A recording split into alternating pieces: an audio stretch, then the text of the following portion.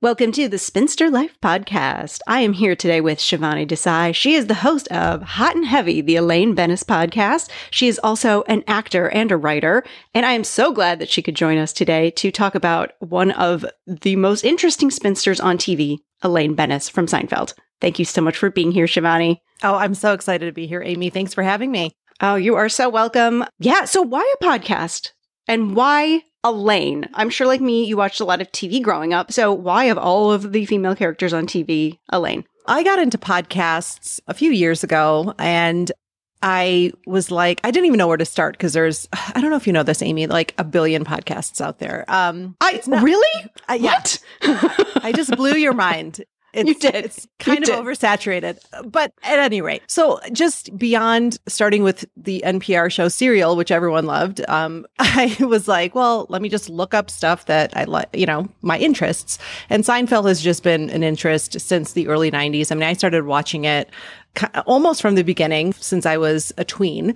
And so I happened upon this podcast called Signcast, and it was like a rewatch podcast, really thorough, like these two guys hosted it. And so I was listening to it, totally enjoying it. And I found myself getting frustrated sometimes that they didn't really dive so much into the Elaine storylines and like what Elaine brought to it. Of course they recognized everything, but they were covering the whole show. So it was, to me, I was like, man, I would first of all love a female perspective, because a lot of times when they were talking about an episode, I'm going, Elaine did that because this is what women do. Like in my head, I was kind of saying, God, I have a lot to say about this. And yes, to answer what you said, yes, I watched a lot of TV growing up, and it wasn't until way later in my life that I realized, first of all, just why I loved Elaine. And second of all, like how much she influenced me in my own pursuits with comedy and just my style and what I responded to with comedy. And I knew she made me laugh when I was young, but as time went on, I really recognized how different she was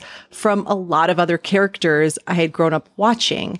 And listening to the Signcast podcast and then just really diving into, gosh, why did I love that character so much? It just, there was like a light bulb moment where I was like, well, it's because she didn't fit into the archetypes we were used to seeing. She wasn't necessarily the sexy one. She wasn't the buzzkill. She wasn't the one that was just there to be funny, but not attractive, kind of that whole. She wasn't the mom rolling her eyes at her schlubby husband. She wasn't that weird woman at the office. Mm-hmm. Yeah. And then also, and I did recognize this at the time. I remember being in high school and talking to maybe like the other two kids in my high school who actually watched Seinfeld. Like Friday mornings, we'd have a little rundown of the episode the night before. And they were both guys. But it was just that I remember them saying, and this is mid-90s, where it's like, the women most of the time in those sitcoms were meant to be eye candy, or like you said, like a mom character or something, nothing that was front and center in a good way. So I remember just having conversations with them, be like, oh my God, like Elaine's really funny. I was like, yeah, these women can be freaking funny, Right. Yeah. So for me, that Christopher Hitchens ethos of like, women can't be funny, or women aren't funny. Oh, Jesus. Yeah. Don't even get me started. But for sure. So as I was exploring my own pursuits in comedy, I remember an acting coach telling me, you don't want to imitate your influences, but like really, really nail down who they are so that you can draw from that. And it was just like, oh my gosh, Julia Louis-Dreyfus, not only as Elaine, but in Veep, in her everything she does, there's just this like command she has of the material every time. And so, yeah, I was like, this would be super niche to do, but a podcast just diving into the Elaine character and having that female perspective, but also the effect she might have had on, or she definitely had on the landscape of female characters after we saw Elaine for 9 years and what that meant. And also writers' rooms, like everything about it. Like I didn't have this all planned before I started it, but as I've been digging into every episode, doing research for it, it's been really interesting to see what Julia Louis-Dreyfus had to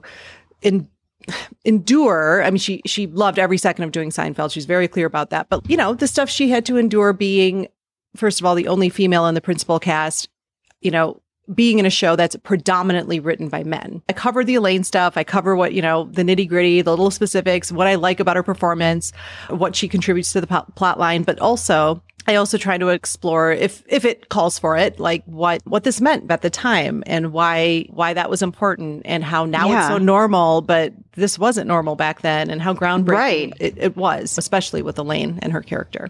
Yes. And you have done so much research about what it was like in the writer's room. Elaine was being written by men and the notes that they got to write her.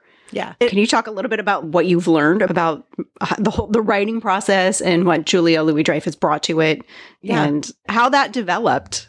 Well, it was so interesting. She, first of all, when she auditioned for the show, she just knew right away, just the sides she had for her audition. She was like, wow, this is totally different than anything I've ever read. Everything she had read to that point was that typical sitcom thing, like set up, punchline, set up, a punchline. She's very specific about how, when she read that and she went in for the audition, she was like, this is awesome, but this will never fly. Like, this will never happen.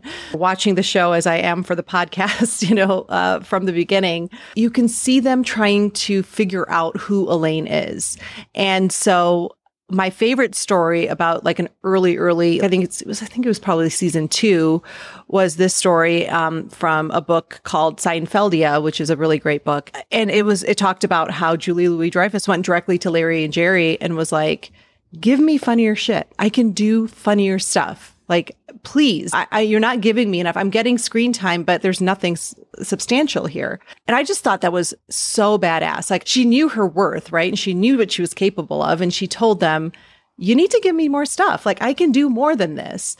And it's so apparent in the beginning. They were very careful about her. They were giving her sort of the expected female responses. She was still a single woman living in the city, Jerry's ex-girlfriend, but there were the moments of her being like the really sensitive one, or the one that had to point out why this isn't good, guys, or those kinds of reactions.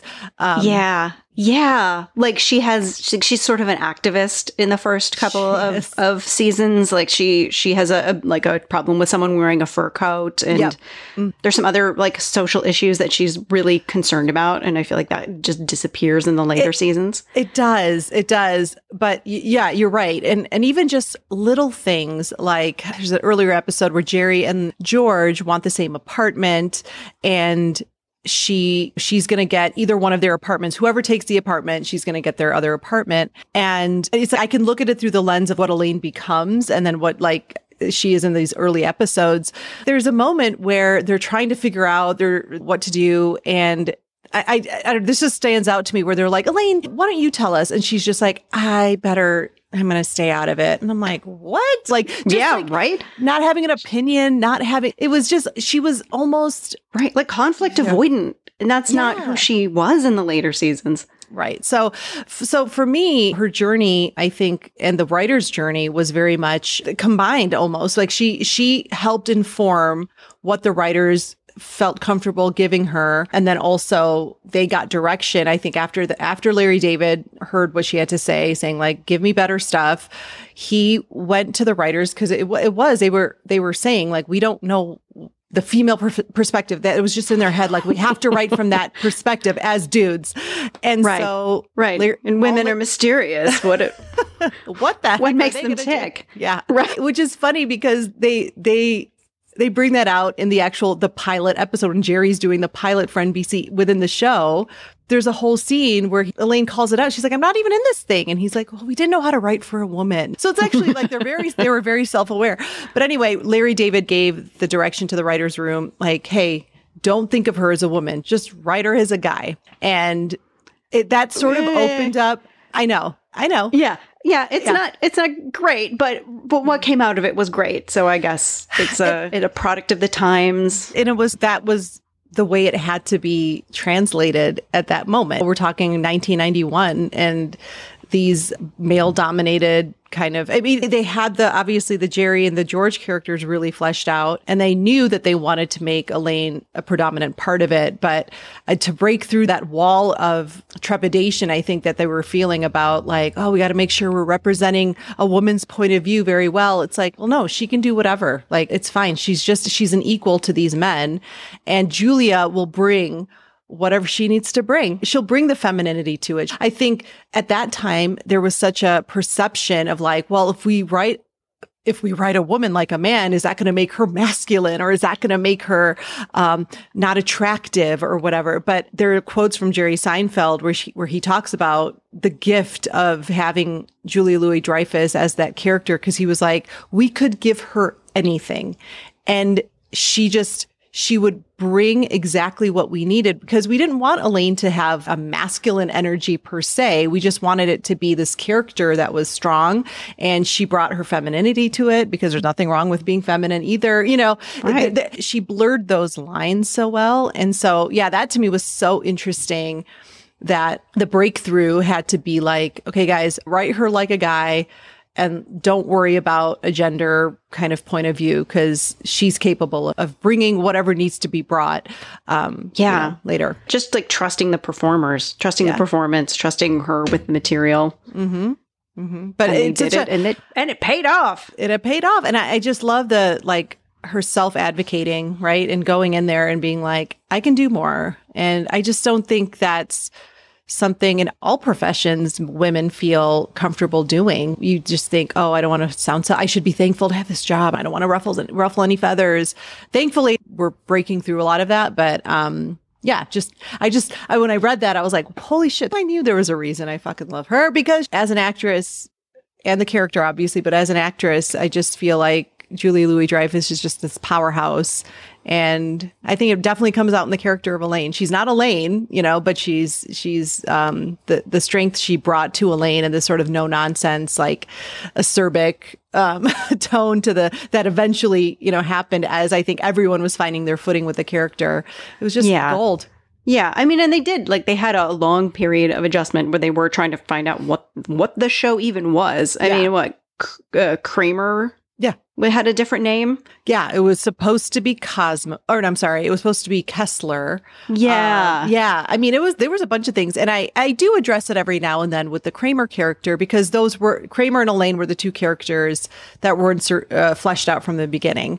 And, even with Kramer, there were just like odd things in the beginning that just seem really foreign after you see, what the characters become in the later seasons. But yeah, just like Elaine, it was like they took in what Michael Richards could do, and kind of they all figured it out together. So, which I think is such a great creative process. And I don't know if that happens. I don't know if networks certainly don't give that much amount of time to let a show like grow and about, like there's also a lot of that just doesn't not anymore. Not anymore. It has to be like an established intellectual property, or it has to be people who are so established in their career already that they feel comfortable just turning the reins over to them. Yeah. I mean, the stories about how close they were to getting canceled numerous times. And it was just like one or two people at the network going like, please give this show a chance. It is so different. It is so interesting. And I think, there's similar things about The Office that are the same way, because that documentary style was completely new for network television. So it was like that again, I'm just such a nerd with everything like TV shows and stuff. So I've been listening to podcasts about The Office, and there's a lot of parallels between The Office and Seinfeld because of just the nature of how different it was, and just how network executives are like, what is this? And no, we don't want to give it a chance, So I think with Seinfeld especially, it's just kind of a miracle that it was allowed to sort of find its footing for like over a year and a half, really. I mean, it was a while before it really kind of found its groove. Tell us a little bit too about Elaine coming into the show, because she was not in the pilot. No, she wasn't. And so with the network notes, they wanted a female character. Like you need a female character in this. So I think initially they weren't sure like how that would be. Cause they knew from the get-go, Jerry and Larry were like, we don't want some female, like love interest. Will they, won't they? Like, again, like that's not this show. They knew that from the beginning. They might not have known every single, facet of the show, what they wanted it to be. It wasn't fully fleshed out, but they knew the tone and they knew like how they wanted it structured. And Larry and Julia worked together at Saturday Night Live, and both of them didn't have the best experience. I think Larry David famously quit and like he might have gotten one sketch on, and it was like the one right before 1 a.m., like the last sketch. Like, so he felt it was a waste of time. Julia was there, I believe, for like 3 years. He was there for maybe one season, but they commiserated together because she didn't really have the best experience. She was super young. I want to say she's like early 20s. She was there. Yeah. Oh, if you watch sketches, she just looks like a little baby. I know. She really does.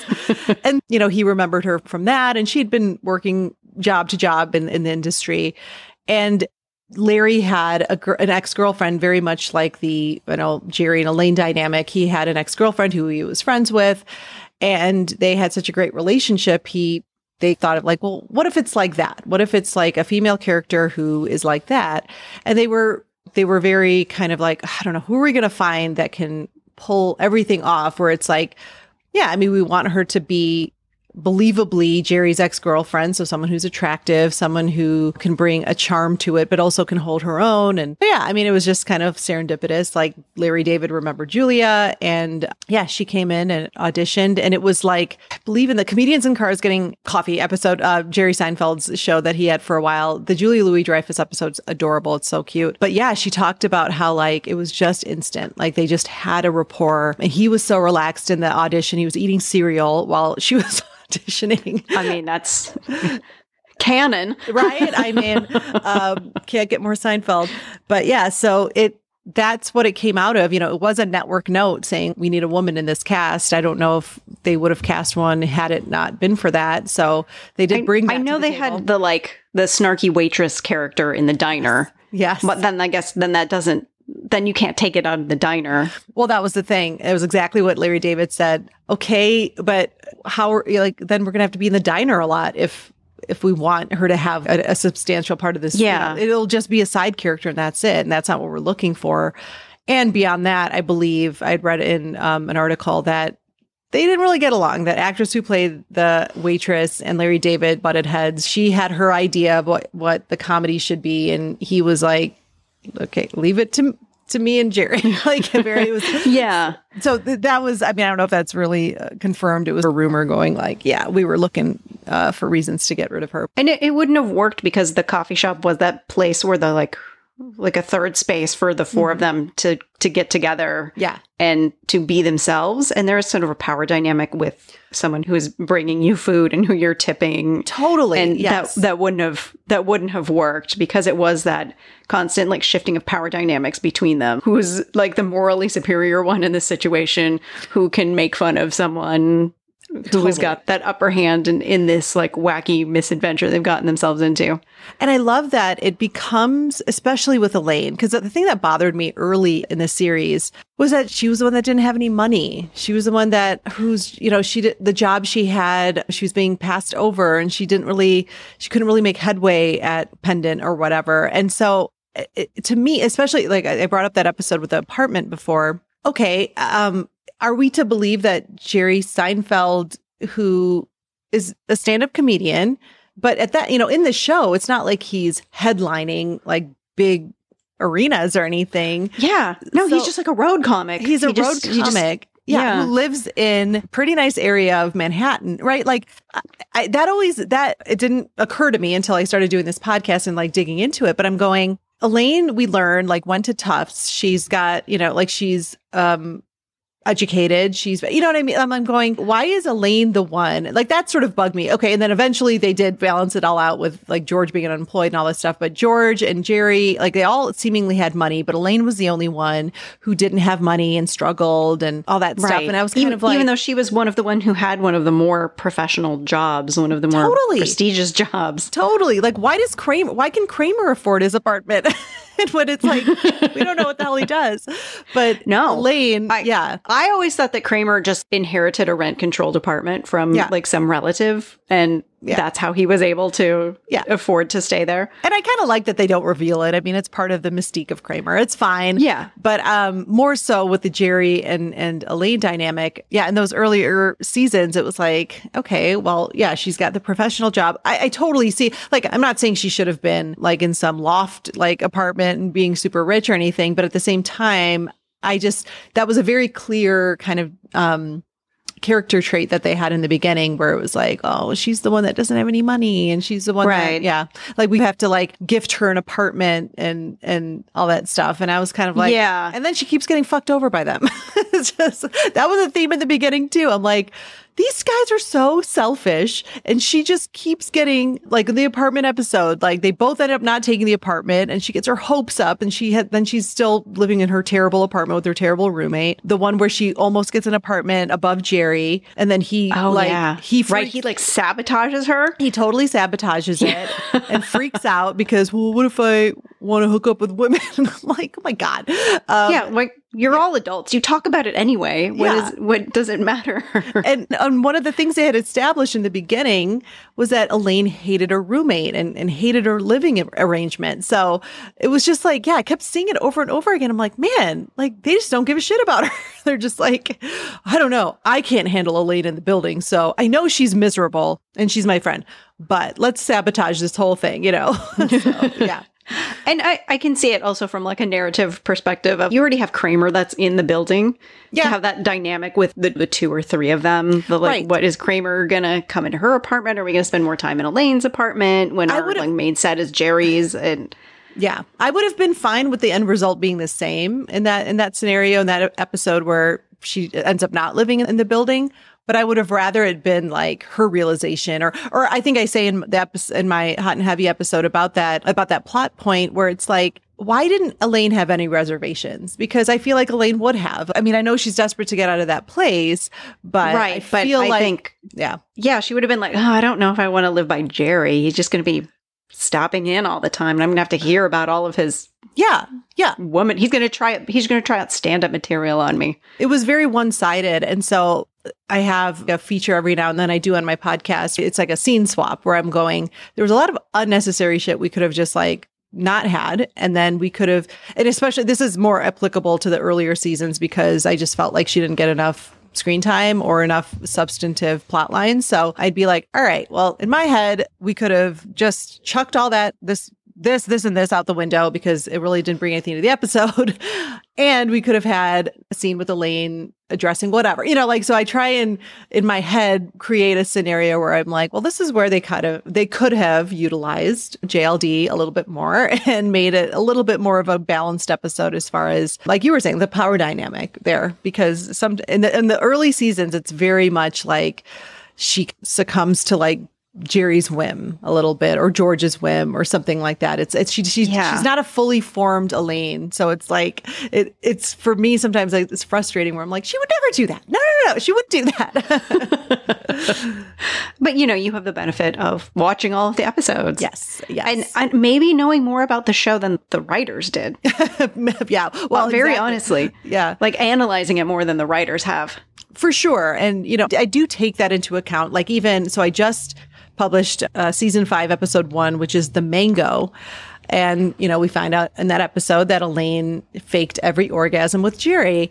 And so in that episode, I go into, and it's also in response to Julia Louis-Dreyfus very much acknowledging like, holy crap, I cannot believe we did this. And like, on NBC at 9:00, like we're talking about female orgasms. Like this is incredible and not anything that was done back then. But I mean, I try not to get too into the weeds and analyze it to death because that can happen. I just try and keep it to the point where it's like, recognizing maybe how rare it was and the time that they were airing this, but also because it's important to recognize like, hey, as cringy as it might be, some of this stuff is just because of the time. And because I have a contributor who contributes a lot to my podcast. His name is Greg. And he says in his comments about the mango, he's like, I really don't like that she gives in and says, fine, we can have sex another time for you to try and give me an orgasm. But I don't know. I'm going, this friendship is so solid that the absurdity of this is sort of believable because it's like, well, if this is the one thing that's going to help us, like, fine, like, let's just do this so we can get past it, you know?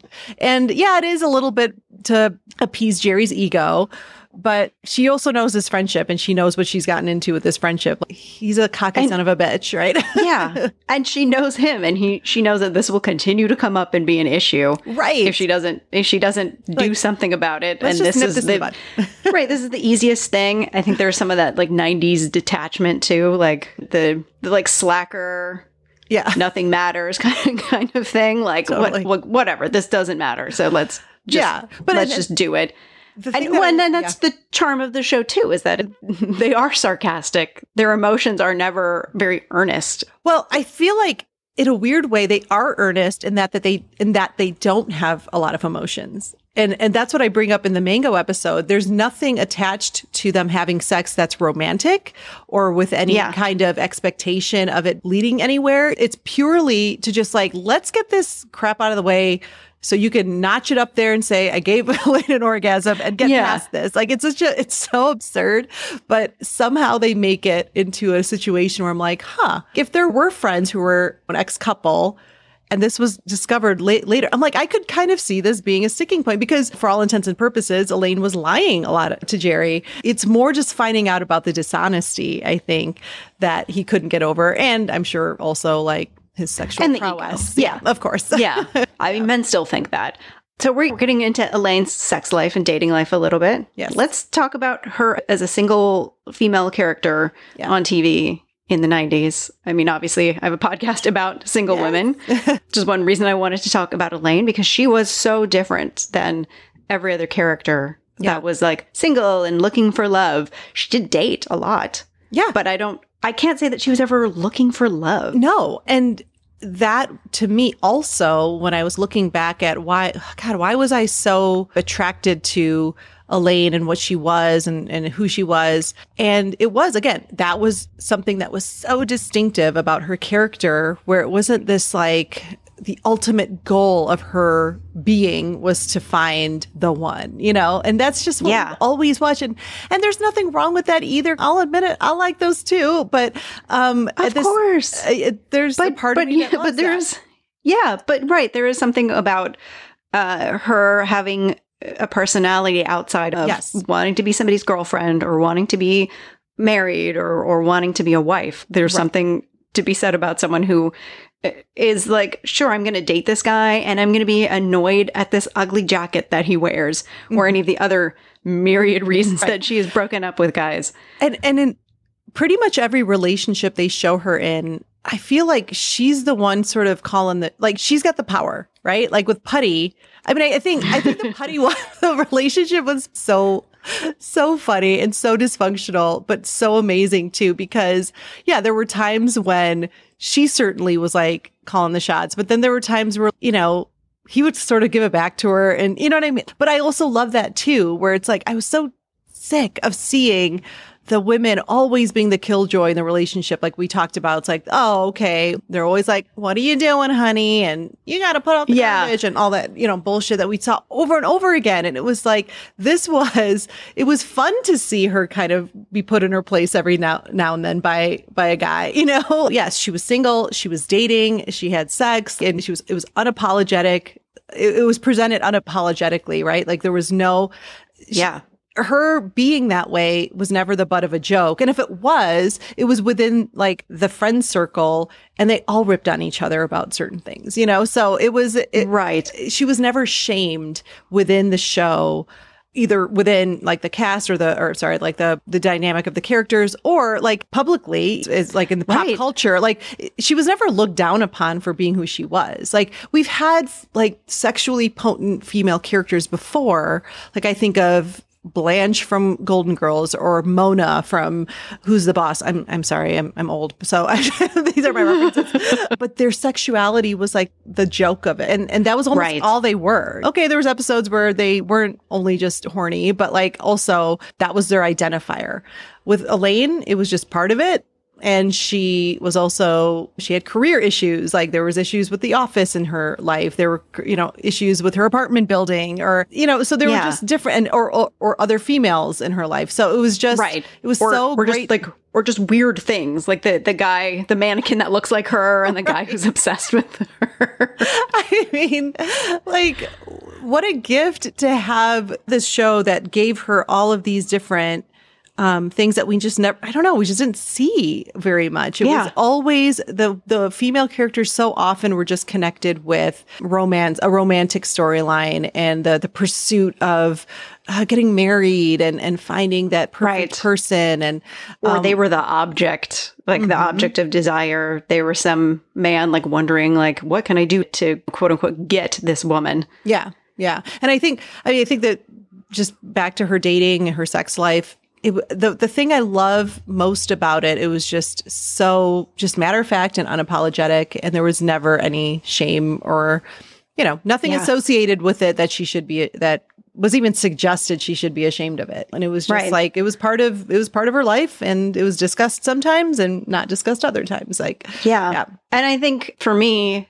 Spongeworthy is obviously one of those episodes that like she is so in control of her sexuality that she's like, I need to control every aspect of this. These are the aspects that are important to me. Yeah. Having birth control being like that high of a priority in something that like, I don't want to waste this. I don't want to waste this on just any sexual experience. Like I want to make sure that like, if I'm going to use up these things that I love, that I'm going to get something out of this too. Right. And I like just like talking about female pleasure, like it wasn't ever like expressly expressed. Like it's about her getting an orgasm out of the experience, but it's implied definitely in the like, are you worthy of this? Are you worthy of my time and my experience? Yeah. And again, not to overanalyze and get so deep into it, but that it's about a sponge. It's about a birth control device, but it's also like, is this worth my time? Are you just me? Are you me worthy? And I think that sort of subtext of it probably wasn't even thought about or intentional, but probably not. But it's there. But it's totally there. Yeah. Yeah. And I mean, even at the end where she has no regrets, but she's like, no, I can't use two of them. Like, he's like, wait, what? And it's so great. But like even in that episode, there's a moment where Kramer's the one that says, no, I think, what do you use for birth control? And she's just like, Kramer. And he's like, no, I think this should be discussed in an open forum. And you can tell she is a little like shy to say it, but yeah, that's right. But it is like, with Kramer, right, that's people. Right. And just that you should just casually give away this information about your private life. Like, no, not necessarily. And there's something about like the glee and the maniacal glee that she has when she gets those sponges. Oh, yes. Yeah. Like where she's carrying those giant boxes. And I know. There's like that look in her eyes of like, my preciouses. Well, the moment where that pharmacist, I'll try not to gush too much, but like, it's just Julia Louis-Dreyfus has such great, it's not over the top. Like it's always the right level of like facial expression. So like when, she's in the pharmacy, she's been all over the city, she's getting frustrated. And the guy's like, well, actually, we have a case in the back. And she's like, it's like this moment. And then she's trying to be like, I'll take 3. And then the way it just keeps heightening to just give me the whole case. I'll be on my way. Oh, first of all, comedically, it's so genius. But then the way she plays it is genius. But yeah, just that is very much like, I'm going to take it all. Like, because I know I'm going to be having sex and I need to do it on my own terms. Like, it's just, it's so great. That's such a great episode. I can't wait to get to that one. And then the other episode that jumps out to me about women's sexuality is The Contest, of course. Yes. Oh my gosh. So yeah, who would ever talk about a woman masturbating on national network TV? I think it was like The Contest, and then I don't like 20 years later that maybe somebody talked about it on TV. Like it was literally like a 20-year gap. Yeah. I mean, and that was, so when I watched like the behind the scenes or every now and then when they have what's called an inside look on the DVDs and JLD is one of the people being interviewed. The first one she calls out as far as like something that's risque when she has her male friend, boyfriend or whatever visiting from Seattle, and she just didn't want him there anymore. And she's telling Jerry, like, I told him I had my period for 5 days because she doesn't want to, like, she's just not attracted to him anymore. So yeah. So he asks, well, have you guys been, and she says that. And so Julie Louis-Dreyfus was just like, I mean, to say the word period, like that was unheard of. And to say that was what her excuse was, I mean, it was completely outside the norm. So that for sure was, and that was early. That was like season 2. And then, yes. And then certainly the contest where, I mean, she had to be part of it, right? Like, I love that, like, in the beginning, they're making the bet. And then I think it was also very natural that, like, she would get resistance too, where she was just like, I want to be a part of this too. And they're like, no. I think that'd be typical. And then, yeah, I love that she didn't win. I love that she didn't win. Yes. And that was Larry David was interviewed, and he said that from the get-go that we knew we were going to include Elaine, but I was very vocal in being like, and she can't be the winner. That, like, people would be expecting her to win. No, she's going to lose. Like, and I'm like, that's great. That's such, it's so groundbreaking and very, very rare to see that kind of stuff. But to your point, yeah, I mean, have we ever seen anything? I mean, I don't really watch network TV anymore, but have we seen something like that as explicit as that since? I don't know. I think there was one scene in a D from It's Always Sunny in Philadelphia. Oh, okay. She had a sitcom, I think it was on Fox, and I think she's like pretty explicitly like masturbating with a vibrator. Oh, okay. And then someone interrupts her, and she like tells them off, like, I'm busy pleasuring myself. That's the one that I can think of. There might have been. I'm sure something there has been here or there, but it's not.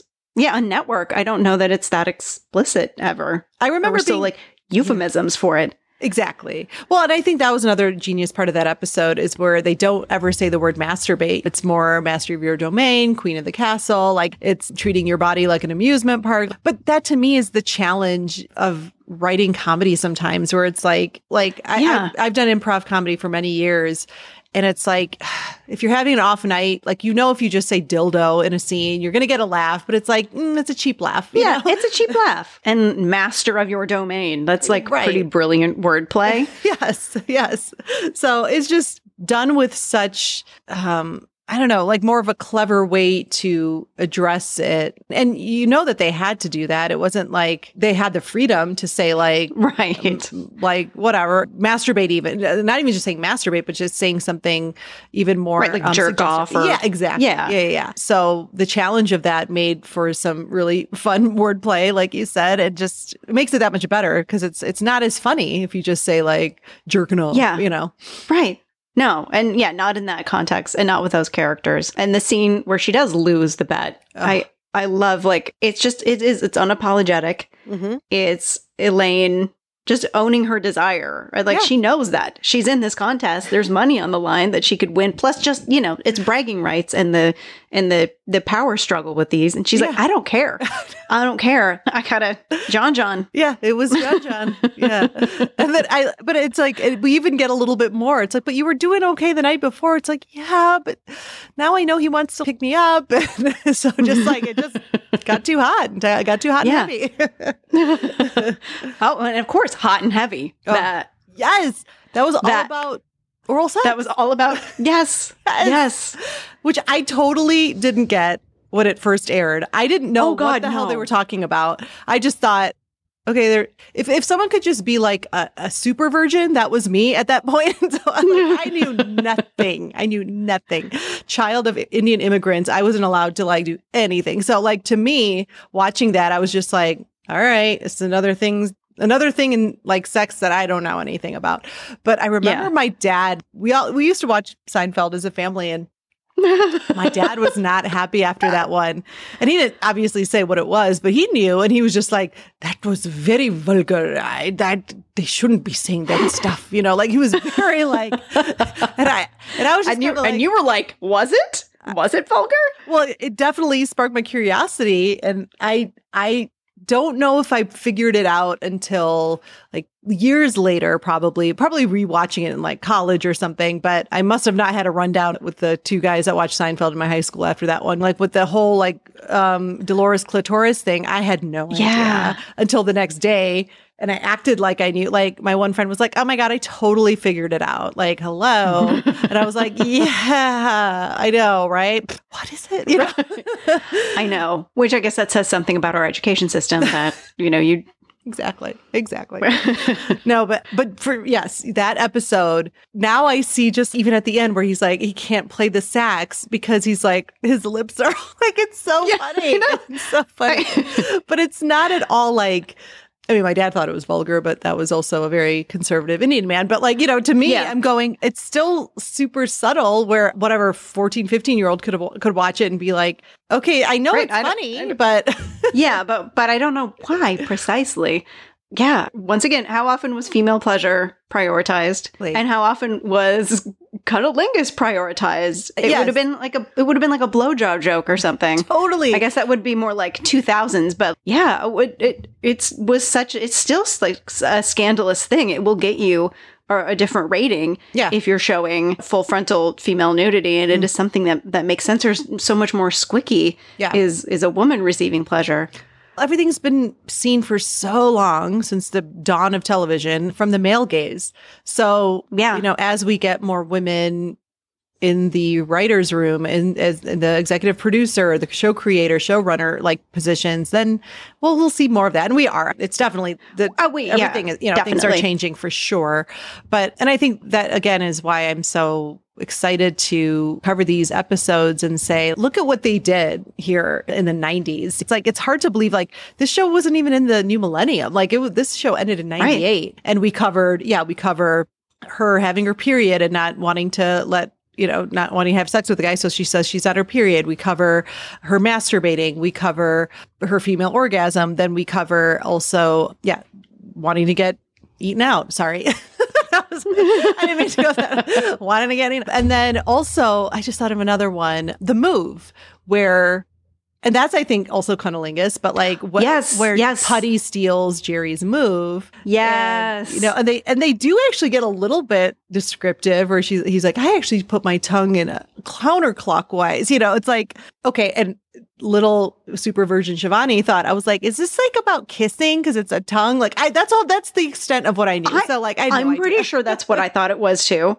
Like if I just wasn't like totally confused. Yeah. Just total RCA dog head cock. Like exactly. Yes. Oh my gosh. Totally. But yeah, that was something totally like, what we're being very explicit now about what Elaine likes but it is a little continuity error there. It's like, well, Jerry had such a good move, but she still didn't have orgasms. let's not forget. Or she's still just really good at faking orgasms. Yeah. Well, yeah. I'm hoping, I say this in the Mango episode, I am hoping, it seems like she figured it out eventually, and I hope she did because, well, every woman should know. Every woman should know what gets them to that point. So, yes. But, just to be really adult about sexuality. And to acknowledge, like, this is just what happens in a normal hetero couple. Well, and men's sexuality or desire for pleasure has been celebrated forever. There should never be, because I feel like, again, with my really topical references of Blanche and Mona, it was almost like slut shaming a little bit with them too, right? Because it was like, oh, they're super horny ladies and let's keep making jokes about that. And it was sort of, they weren't highly regarded because of that part of them. You know what I mean? So part of me too is like, I love that. Let's portray like everything about female sexuality as something that's normalized now. It doesn't have to be something that's controversial or anything like that, No, right. And the episode wasn't like, oh my God, she wants me to go down on her and that's weird. It was just like, this is how we're doing it. This is how this is our move to perform oral sex. Like, right. Yeah. The move, I mean, is so funny. so funny. I just love how territorial they become. Like, you stole my move, It's like, right. Like how George has a terrible move. Which totally makes sense. That's totally on brand for George. I love that. Was there a knuckle involved? Yes. He stole my move. Oh, so good. Oh, I love how she takes control over her relationships, and she's just like the male characters who all come up with these bizarre reasons or identify these bizarre reasons why they don't want to be in relationships with people. Mm-hmm. And she does too. Yeah. We didn't even, I did want to touch on it because it is so heartbreakingly topical right now. But, you know, the episode where she breaks up with the moving guy because he's pro-life, right? That was pretty, like, that shit was never talked about. And, you know, that's like an untouchable thing, especially in a network sitcom. Like, you don't want to alienate people. But I love that they established Elaine was like staunchly pro-choice to the point where it's like she's with what she thinks is her dream man and is like head over heels. And then it just takes that one thing. It's a deal breaker for her. And I fucking love that, you know? Yeah. Yeah. Yeah. And that she's not going to compromise on that. Mm-mm. She's not going to do the like, well, I don't know, but there are so many other good things about him. No. She's just like, oh, nope, that's right. That box is at the top of the red flag list. And once I check it, he's gone. Yeah. Loved it. And it was like the timing of me doing that episode and like the timing of the world was like, it was it worked out great, but you hated that it worked out great. Fucking hated it. I mean, it was like the line in the episode that he says is like, you know, someday we're going to get enough people on the Supreme Court to change that law. And it was like, it was like this, like the knife being like just, grinding in my stomach. I'm like, motherfucker. The timing of it was just awful, but I guess just to spin it a little bit, it was so great to see like that was part of the Elaine character established without apology, I think in the inside look for that episode, they talked about how a lot of times they'll address like, okay, what was the reaction from the public? And they said we might have gotten a couple of letters, but for the most part, it just flew and it just happened. And yeah, no one really batted an eye. I would imagine that the average person who would watch Seinfeld, it is a little bit more cerebral than an average sitcom. Sure. You do have to think about it and decode things. So I would imagine that the average viewer was a little bit more liberal leaning. I think so. Or at least someone who would like respect someone else's viewpoint and would write an angry letter. Right. Oh, for sure. I mean, I think you're right, especially like the quote unquote, as they put it in a lot of the inside looks, like the Jewishness of the show. That was a concern in the beginning of going like, should we make it less Jewish and all this stuff? And it's like, no, Larry David and Jerry Seinfeld are like, we know funny. We might not know the ins and outs of how to create a show, the rules of sitcom television. We might not know all of that, but we know funny. And a huge part of our identity is being Jewish, like white Jewish men in New York, right? So no, that's not a point to which we can like tweak or turn down. Yeah. And I can't even imagine how the show would be if you removed that personal detail. It's not their perspective. It's from a completely different perspective. Exactly. So you're taking away exactly like the essence of the show. But unfortunately, it seems to be a very, and maybe back then more so, but like a very common concern about anything being too ethnic, right? Like you can't have it be too ethnic. So I think for them to tackle something like abortion and not really have the counterpoint to how Elaine feels being pro-choice, like not having the pro-life part of it being looked at as a positive thing, you know? So it was like they really took a stance there. And I thought that was so cool. And for a show that wasn't really known for being about issues. It was a sitcom about nothing. It was supposed to be about nothing. It was supposed to be about those just dumb little things that happened in your day and your reaction to them. Like in that episode, it just happened to be a super like, you know, polarizing topic that was the determining factor of where Jerry wanted to eat and who Elaine was going to date. You know what I mean? Like, it was just a device used to like talk about like, oh, Jerry didn't want to eat at Poppy's because, you know, he was gross before, like he didn't wash his hands. Like, it's just, they can combine the completely like trivial with something so like heavy, like the abortion issue. It's just, wow. Like that takes some really creative people. Yeah. I mean, and does it say like, even people that seem to care about nothing, they do care about things. Yes. They do. There are issues that are important to them and that they will take action on from some characters. If you look at the final episode where they're going on trial for doing nothing, essentially. Exactly. That's such a good way to put it. Oh my gosh. Yeah. The show about nothing, the demise of the main four was that they did nothing. Yeah. Love that. And then had everyone that they've ever known come back to talk about all the like things that outsiders would look at this group and go, that's disgusting. But to the four of them, they made complete and absolute sense about. Yeah. And in that one, I love that they bring back that pharmacist. She wanted sponges, and not the kind you clean your tub with, the ones for sex, like it's, and then her expression is just like, what? Who cares? It's so funny. Right. So funny. Well, and because, you shouldn't care. But I guess it's that play between, like the expected it's like the courtroom drama that you should have. Like, yes. Right. But I just love the way he delivers that line. They were for sex. Like, it's so funny. Oh, yeah. Good. Like, she hasn't been open about all of this the whole time. It's like, well, gives a shit.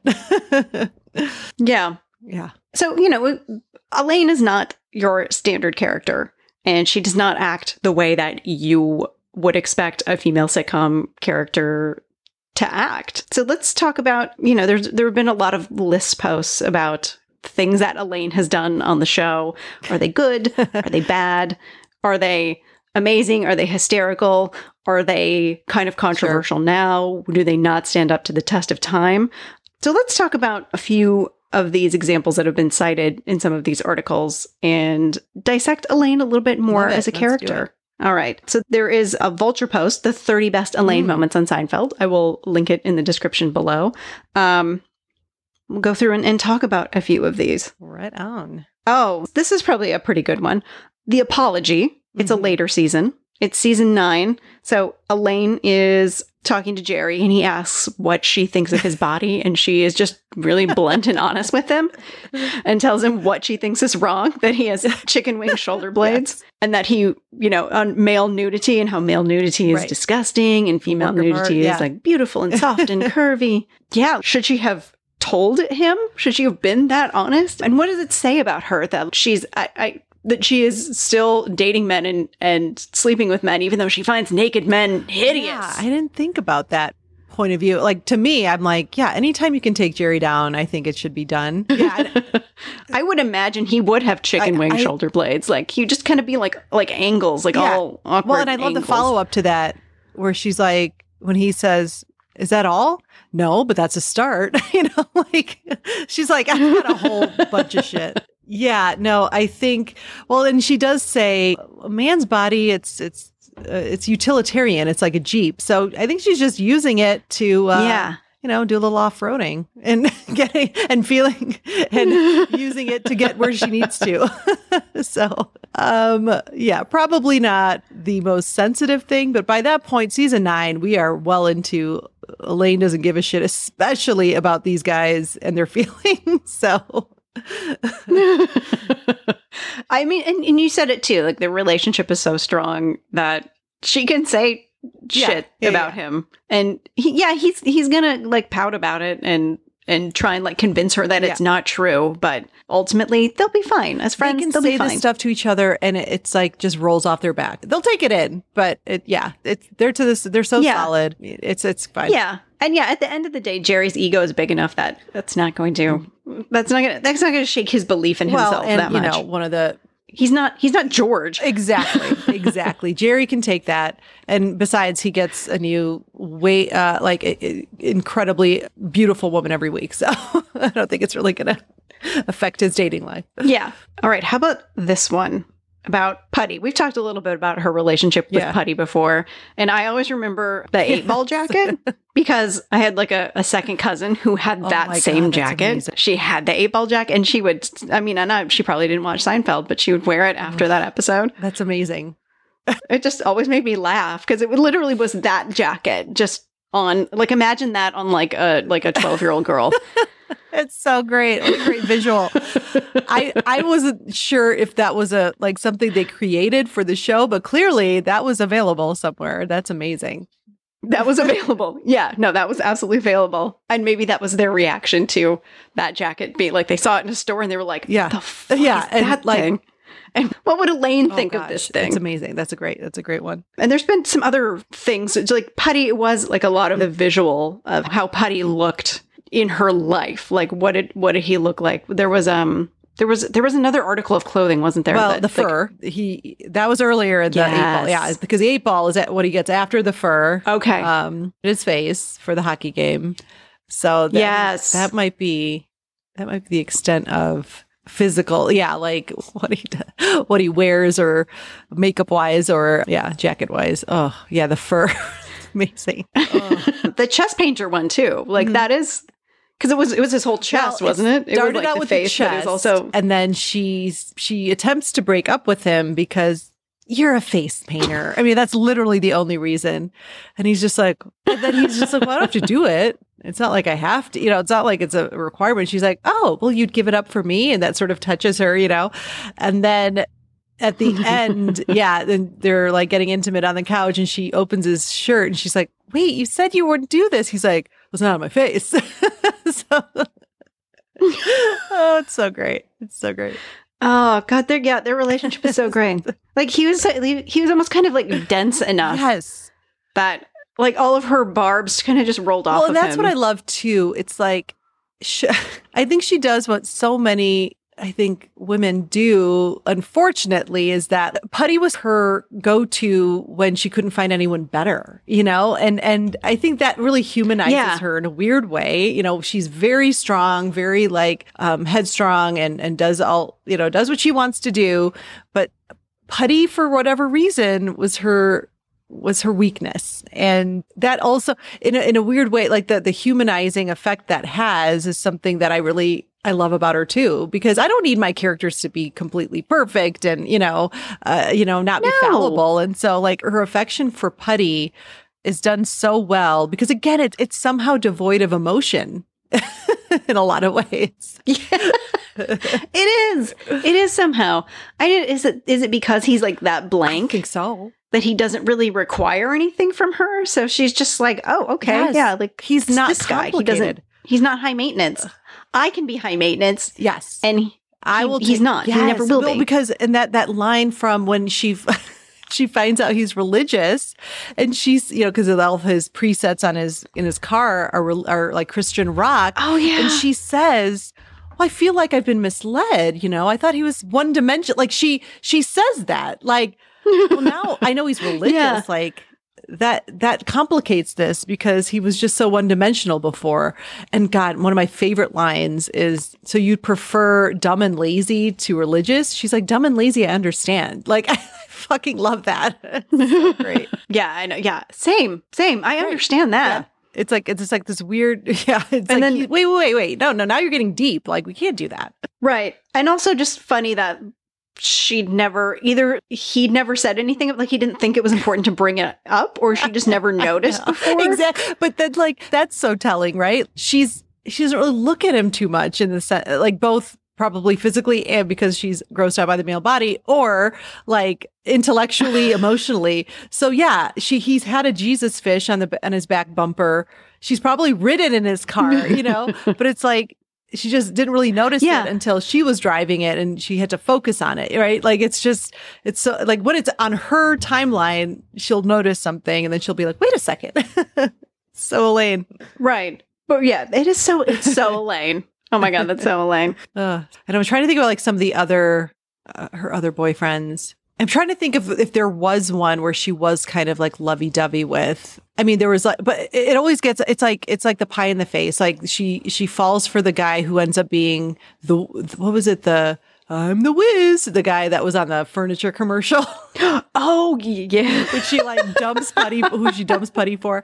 But it's explained. Like she's kind of getting like, she's like, isn't he the best? Oh my God, I love him. And then it's like, you mean this? And then so it's like, oh, it was revealed. Like, no, you're not having real feelings, Elaine. You're just remembering this commercial. It's so ridiculous.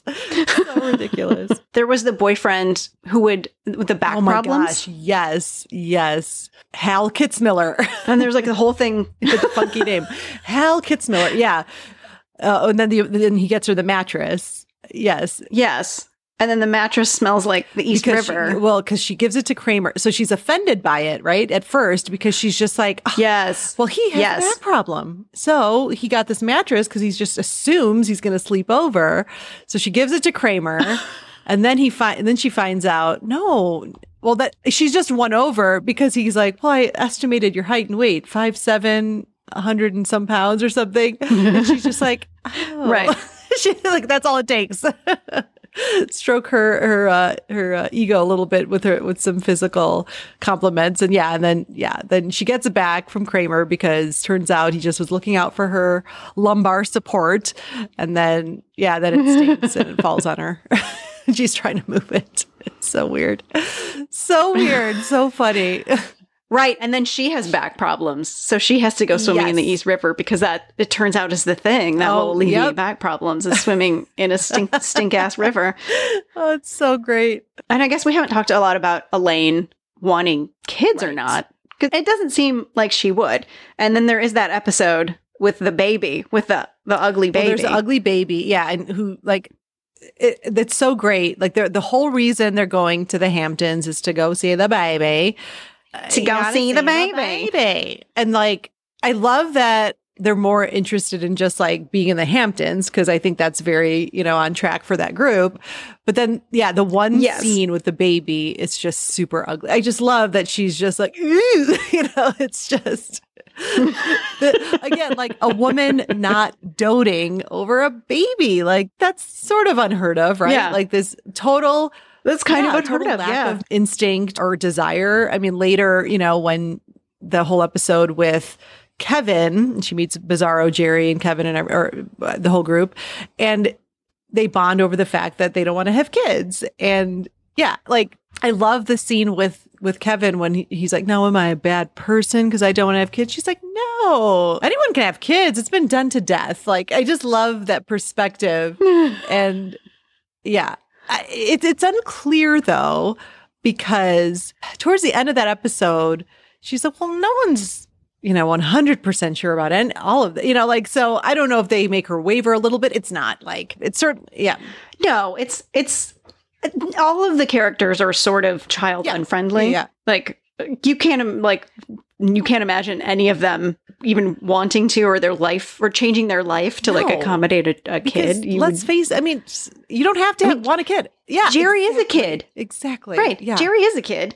He still has toys. He still plays with toys. Yes. And it's like, I think if you were to take a survey, you wouldn't want these people to like be in charge of a kid. Even George, when he's dating the woman who has a kid, and then he ends up pushing all the kids out of the way to get out of the apartment fire, love that. Yeah. Absolutely love that.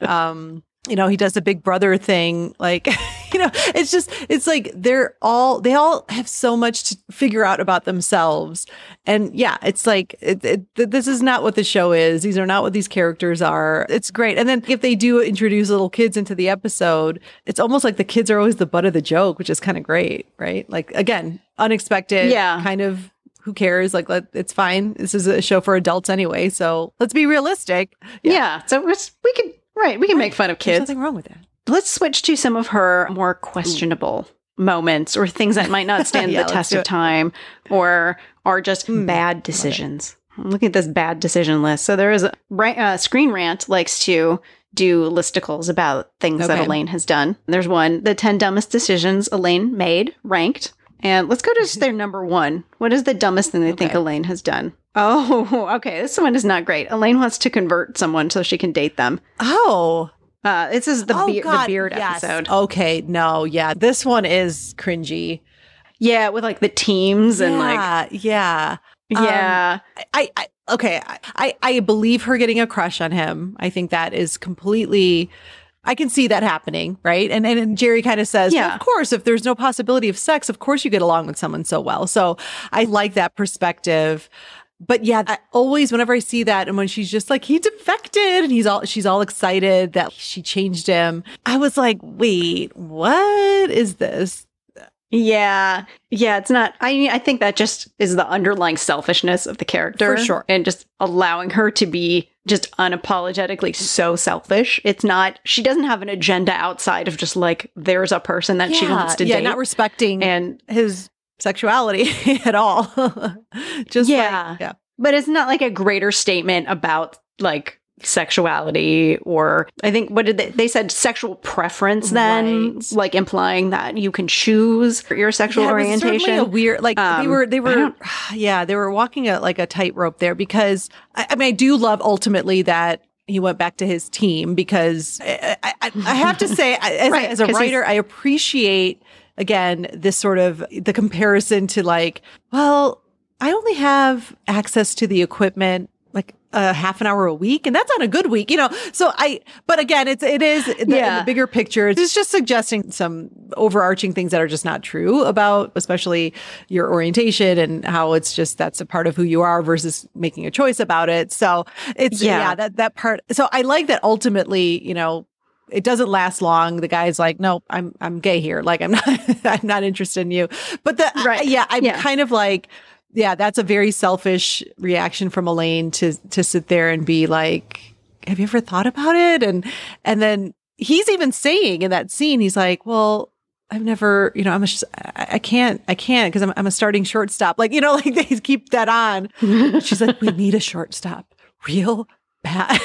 So I think it's also, I think what they were trying to portray there too is like this desperation. I think she felt like going, I cannot find any great men out there. Like we get along, like this is the perfect scenario, sex and shopping or whatever she says too. Yeah, that one's a product of that time. I think it is not a good thing, not a great thing, Elaine. Yeah, where being gay could be a punchline, right, and now it shouldn't be. It's totally a lazy punchline. Yep. I'm seeing a lot of that. I'm watching a lot of Friends lately. Like my daughter's obsessed with Friends, and man, just I appreciate it for what it is. Yeah. But the gay is a punchline. It's like it happens so often.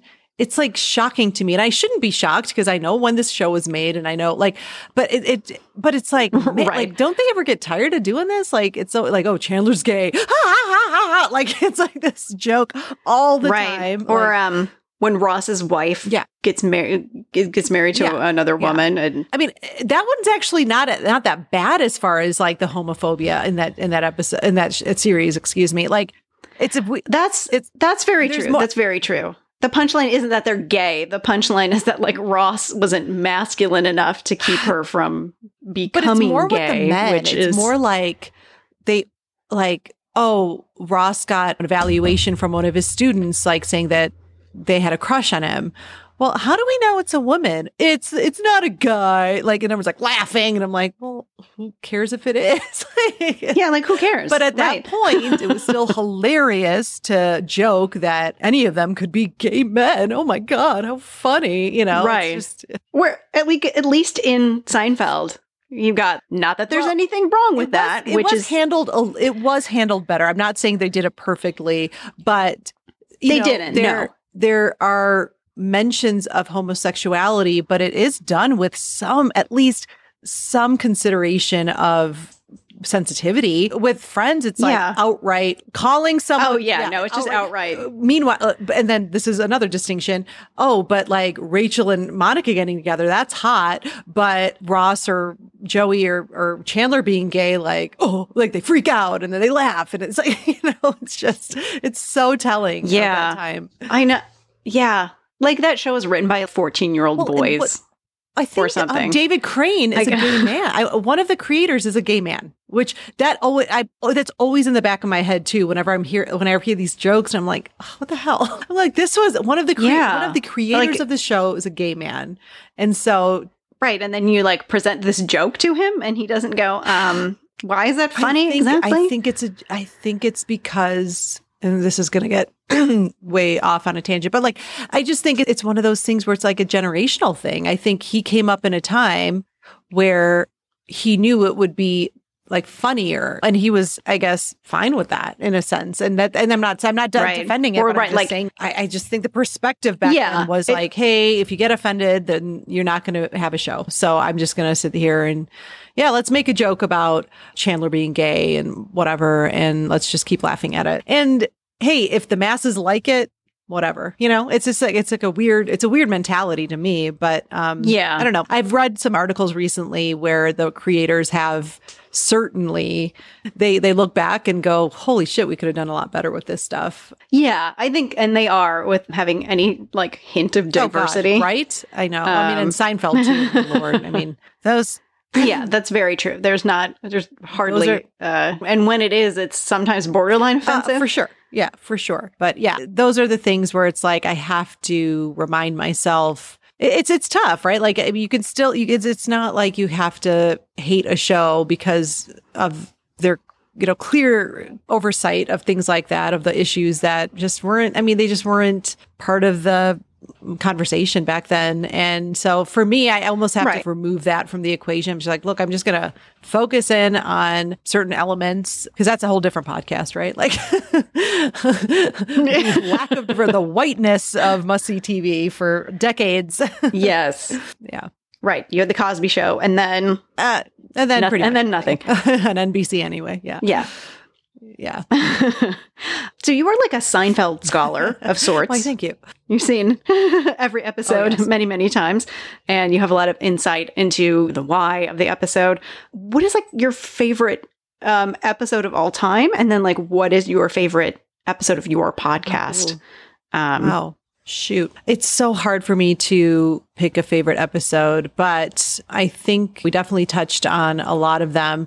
I think Spongeworthy is probably my favorite just because of everything about it. I love that everything about what Elaine's plot is just taking ownership of her sex life, her sexuality, her body. And it's so funny. Like that scene I told you about, like one of my favorite scenes of all time, when she asks for 3 sponges and then walks out with the case, right? Like it's just so great. It's all empowered Elaine for the whole episode. And it's fantastic. And I also in that episode too, it's Susan and George having makeup sex, but she's out of her sponge. It's like, so and that's another thing I like to do in the podcast too. I like to highlight all the female characters that appear in an episode and just give some commentary on what they brought to the episode, because again, it was a male dominated show, but I think the Susan character was fantastic. And so I loved, she was the only one who could really call George out on all his bullshit. Right. So like, it's just,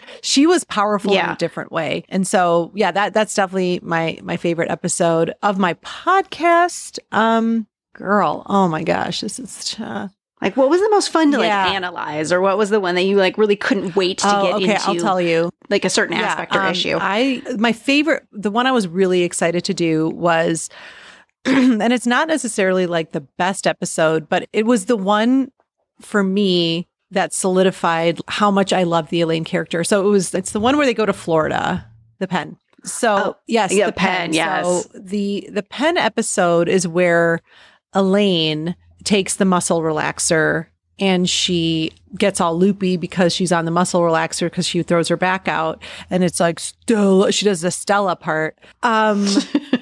Holy shit. Like, first of all, like the physical comedy, that's something we didn't touch on. But that's just very specific to my love of JLD. She just has a way of being so in her body for everything. And when I talk about physical comedy, I say this in my podcast, I don't mean it has to be something as over the top like Kramer does, right? When that there's genius to that as well. Don't get me wrong, but everything Julia Louis-Dreyfus acts with her whole body. And so in that episode, that was just the first time you saw her do something that was pretty overt as far as physical comedy goes. Like not just the Stella part where she's like all like loopy from the muscle relaxers, but earlier in the episode, she's in the bed, the sofa bed, and is so uncomfortable because there's a bar right in my back. And she does this like spin move, like in the bed. Like it's so good, and it's like, it takes a special kind of actor to know how to do that with their body without it looking forced or without it looking like just for the sake of comedy. It's like everything she does for me, like I just love her so much. Like she's so believable,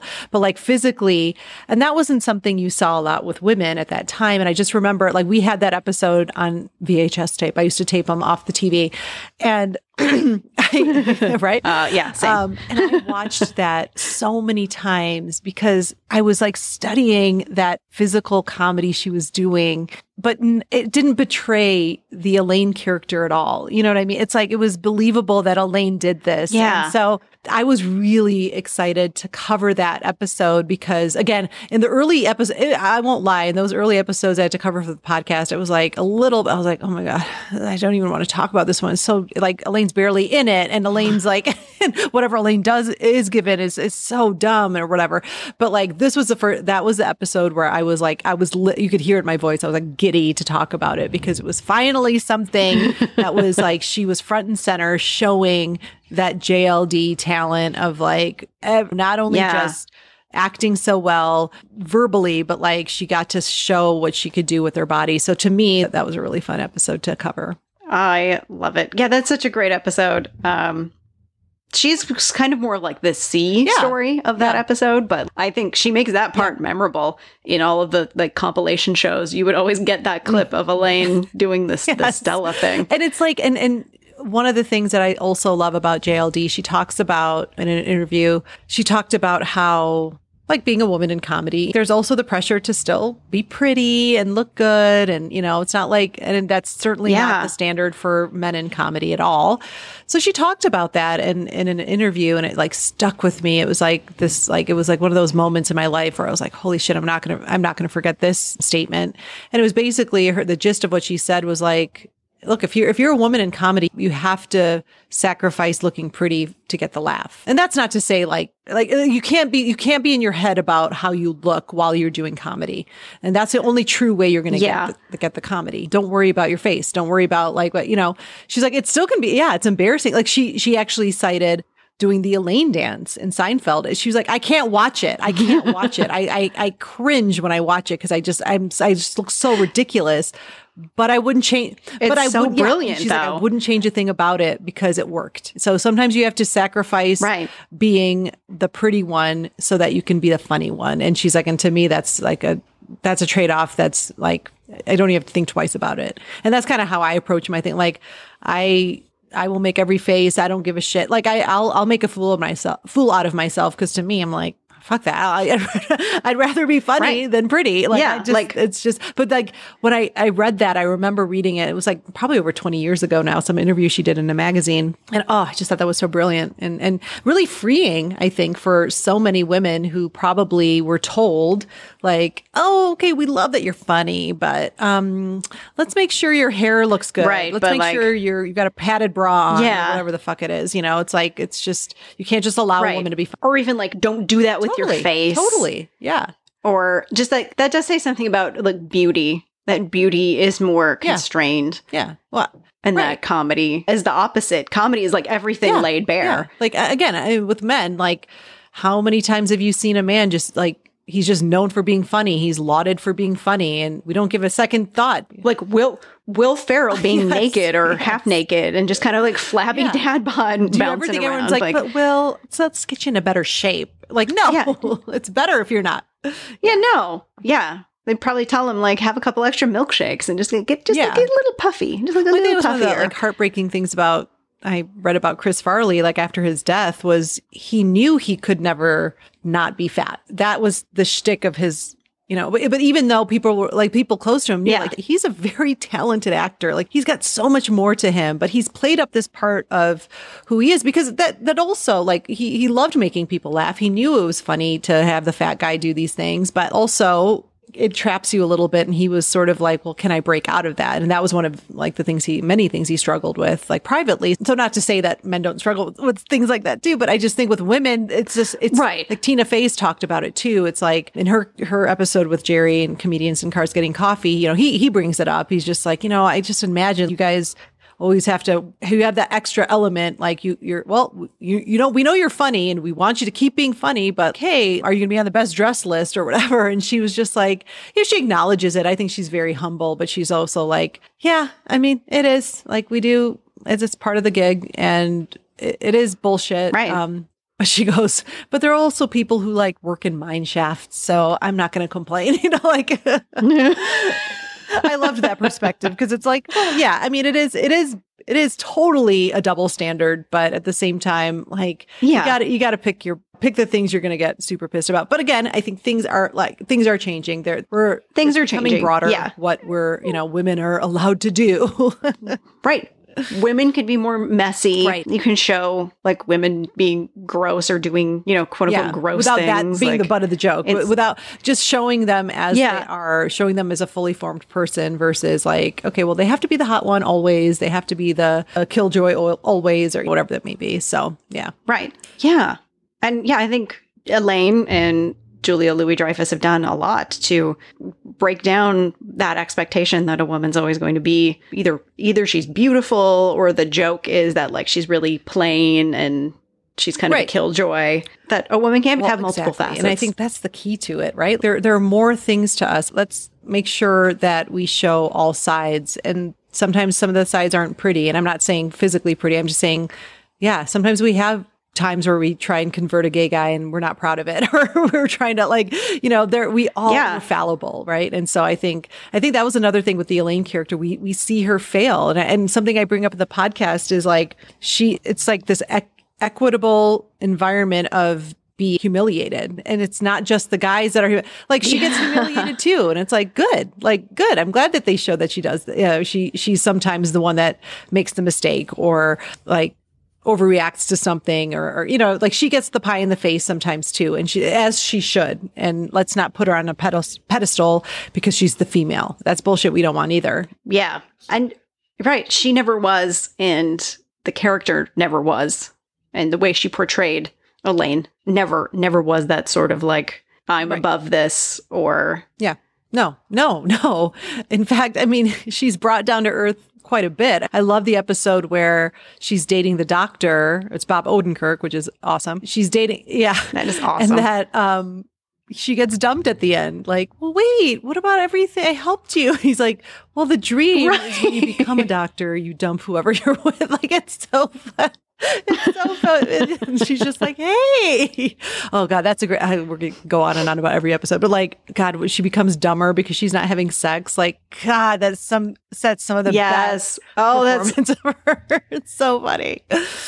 Oh, it's so good. And she's so good. Thank you so much for talking about Elaine with me and nerding out about television. I'd love to nerd out about television. This has been awesome. I can't even believe the time. Like, it just flew by. It was so much fun. I know, it just flew by. So thank you so much. Yeah. So thank you for listening to our whole conversation. Thank you. Yeah, it was so great. Thank you so much. I will link to Shivani's podcast in the show notes so you can take a listen. It's a great podcast. You should check it out. And we'll see you next time.